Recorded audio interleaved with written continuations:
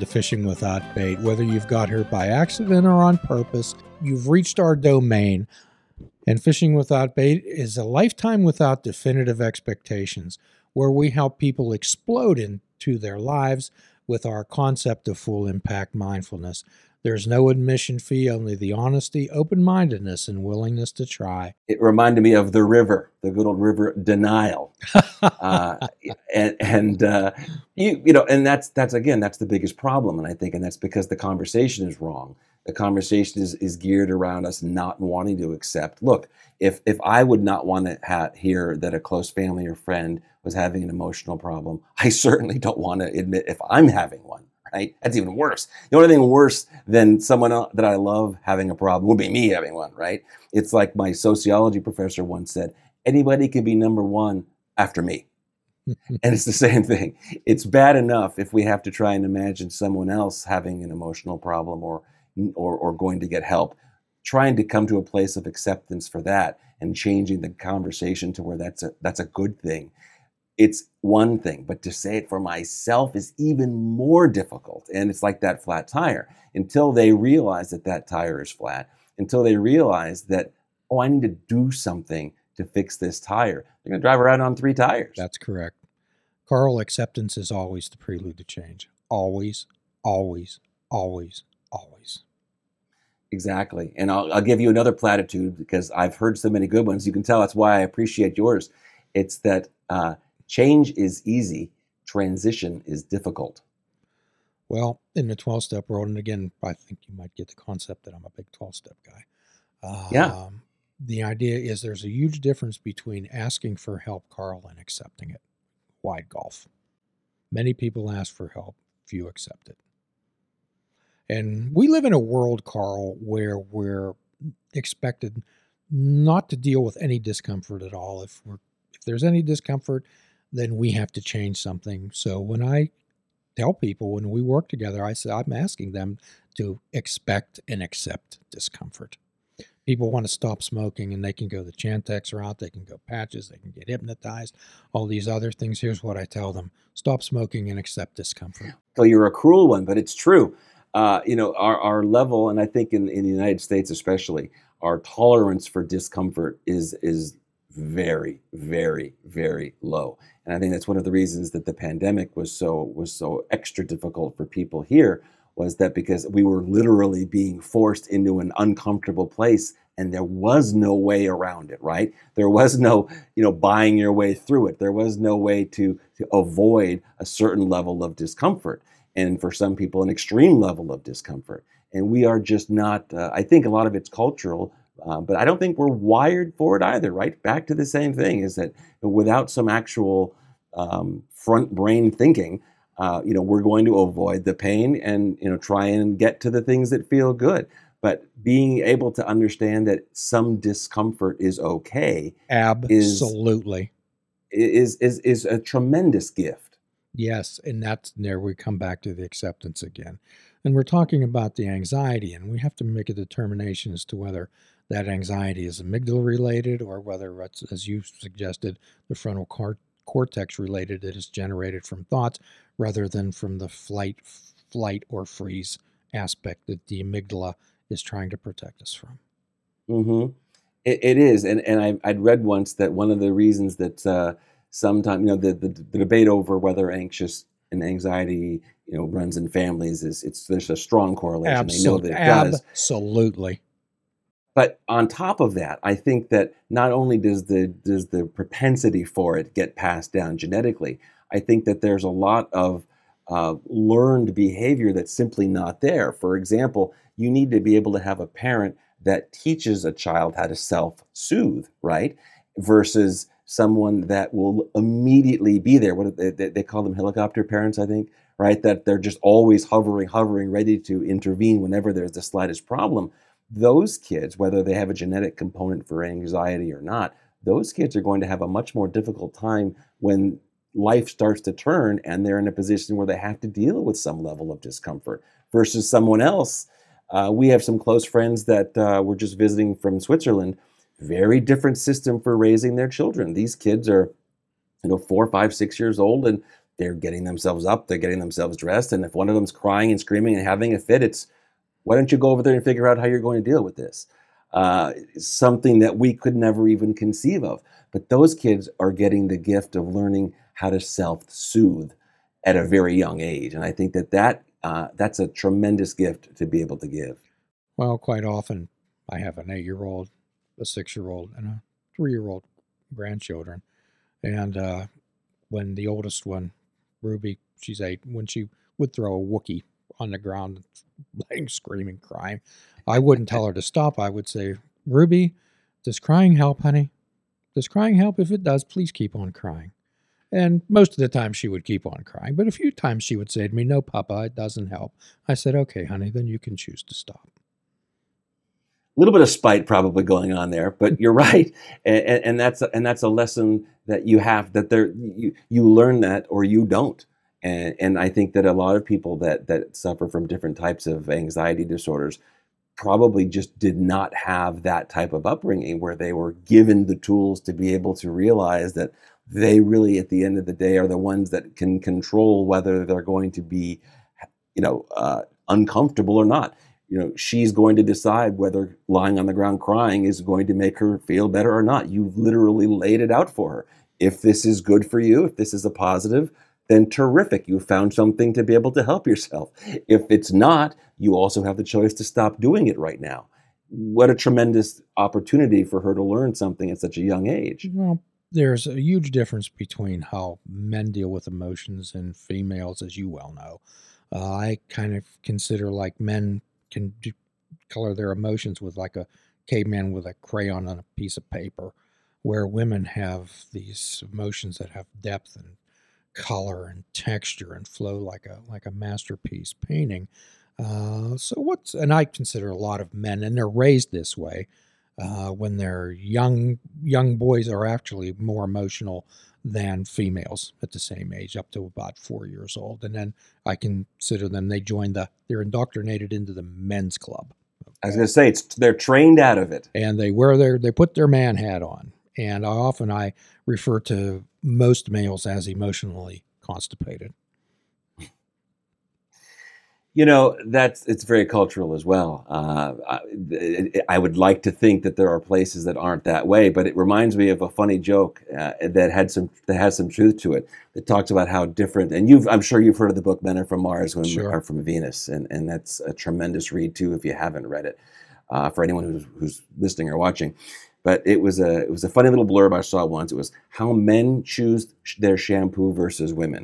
And, women, it had a list, and it was, texture, ingredients, aroma, silkiness, size of the bottle, the manufacturer's name, their, whether they're environmentally friendly. And it's a long list. And then it says how men choose their shampoo. And it said, the bottle says shampoo. That is good. That is good. And it's the same thing, right? The question is that something that is just innately us, or is that also part of that we join that club, and that it's just not normal for us to be that interested in that level of detail? I don't know. Well, generally, and again, we talk about a matter of perception. And I am not a marriage and family therapist. That'd be probably the world's worst one. However, what I do comment on to guys sometime, I'll say to them, hey, you married your girlfriend. You didn't marry your wife. Make her your girlfriend again. Yeah, I like that. And I'll tell you something that my mother-in-law told my wife 29 years ago. And kind of in hindsight, I'm not sure I like that she said it then, but I guess it's a good thing. She said, when you're looking to get married, you have both eyes wide open. And once you get married, close one eye and just keep it closed.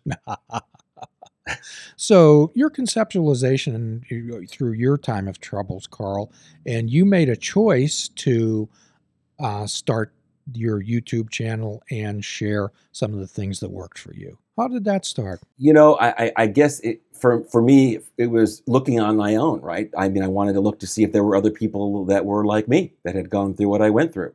And when I went on YouTube and I would look for, panic attacks or anxiety attack or anything like that, I was getting basically, one of three things. One, I was getting a video of somebody having an attack, which was certainly not what I was looking for and definitely not helpful.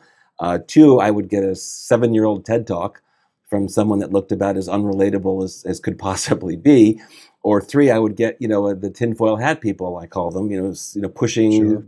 vitamins and miracle cures, hold your fingers and your toes just like this, hold your breath, hop on one foot, and everything gets perfect.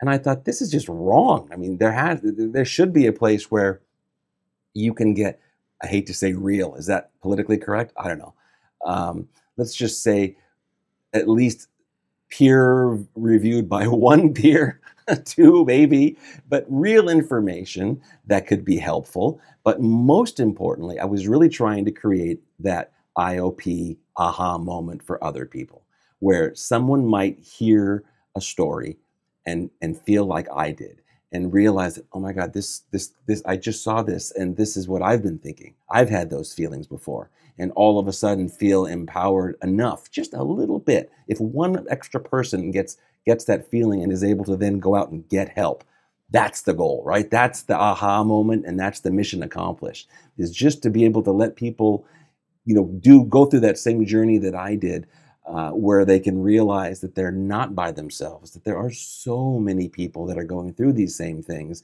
and give them that extra little push that they might need to really go out. Making videos is easy. The heavy lifting is for people to go out and get help and actually help themselves. And that's really what I'm hoping to do, is to create an environment where people will do just that. They'll see something, they'll relate to it, they'll have that aha moment, and they'll go out and they'll get some real help for themselves. So we don't want to look for the differences when we want to look for the commonalities. So quite often when we're in 12-step talk and different types of things, I'll suggest to a person, well, you may be dealing with drug addiction, you may be dealing with alcoholism or whatever. And I said, you're also dealing with terminal uniqueness. Terminal unit, you've got some good ones. Yes, that's true. I mean, that's true. But we have much more in common than Indeed. we don't. And especially when it comes to things such as we're discussing today. People can be completely unique, but what it distills down to is when there's an OCD issue, they're going to have a lot in common. The things that define that the DSM-5, I think it is now, Yes. defines as OCD is going to very clearly state these characteristics, and they will share that.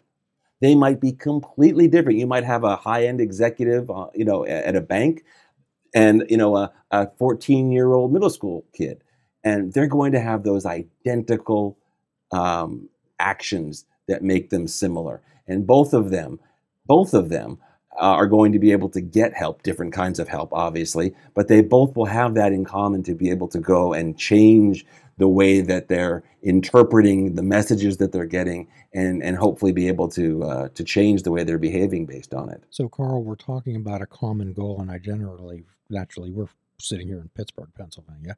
And I always say, let's say recovery is Pittsburgh. There's many roads to Pittsburgh. There's many ways you can get to Pittsburgh. However, Pittsburgh's still Pittsburgh. Right. Yeah, it's true. There another John Kabat-Zinn book, I think. Wherever you go, there you are. Indeed. One of my all-time favorite books. I can picture the cover. That's how long ago it came out. I read it on paper, and because I'm a Kindle lover now. And in the end, there's only so much you can do with you, which is everything, as long as you recognize that it's you and that the changes have to come from you. You can be told something 100 times. You can be given medication that might temporarily change how you perceive something or dull a sense of discomfort. But what it's all going to come down to, what it's going to distill down to at the end of the day, again, is your individuality and your ability to accept that you can feel a different way. You can interpret things a different way. And inevitably, you can act a different way based on them as well. Well, Carl, there's a difference between confidence and arrogance. Confident people you follow, arrogant people you avoid. So what happens? One of the other tattoos I have says "I am," and I often have people I always tell people I'm way more interested in what you are than what you're not. And I have them, these I am statements, like I am, and they have to be true, of course.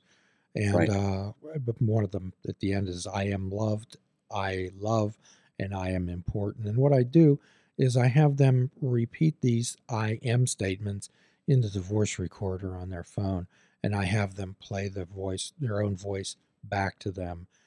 We can cheerlead people, we can do those type of things.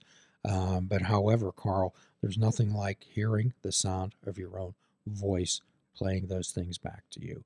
Most people are very uncomfortable with the sound of their own voice, Carl.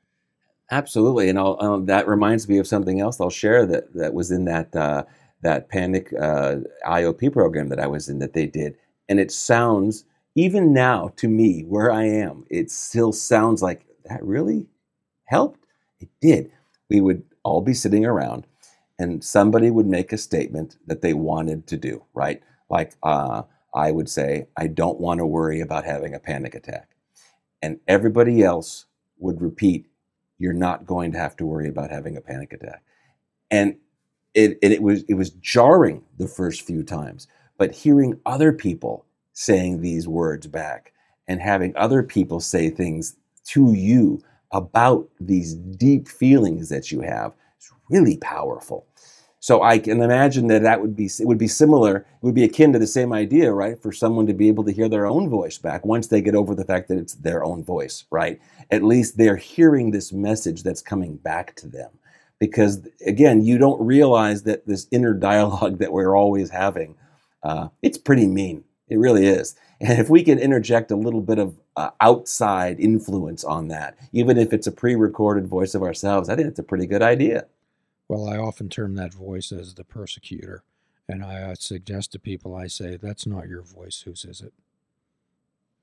Right. Right.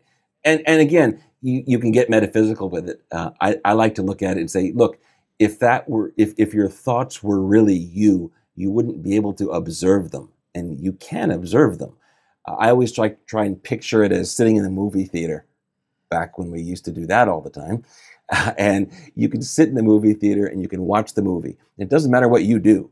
The movie's going to just happen, right? The scenes will come, the scenes will go, the good, the bad, all that will happen, regardless of what you're doing.